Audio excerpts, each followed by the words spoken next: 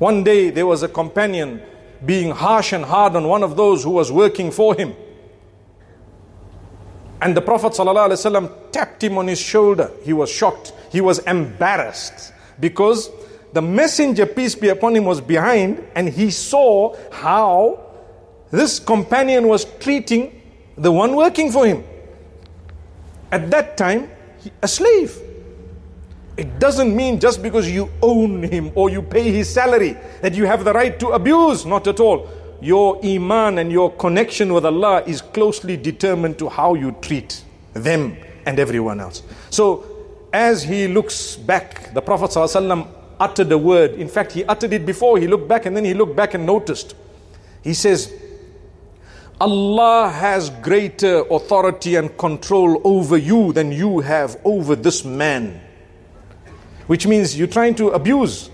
Do you know what Allah may do to you as a result of what you just did now? Allahu Akbar. So Allah's watching. They work for you.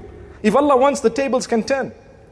How many of us have seen how people's children work for those who used to work for the fathers or grandfathers of those same children? Tables turn. How will they treat them? Calm down. You die being known as a man who's conscious of Allah. Beautiful akhlaq. Your children will take a page from it. And others, at least they will treat you well. As a result of that, this man's father was a great man. Assalamu alaikum. How are you? May Allah grant your father Jannah, and so on. That's what happens. But if we are rough, they will be super happy the day they hear we died. So and so died. Rather than inna lillah, the first word, alhamdulillah. Oh, sorry, wrong dua.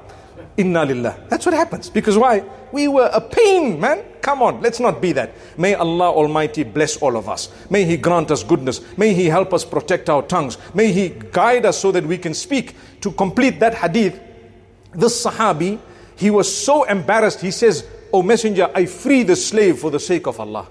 He was worried. Worried that what? Allah's going to catch me, man. Allah will catch me. I think all of us can do better when it comes to the tongue. Myself included.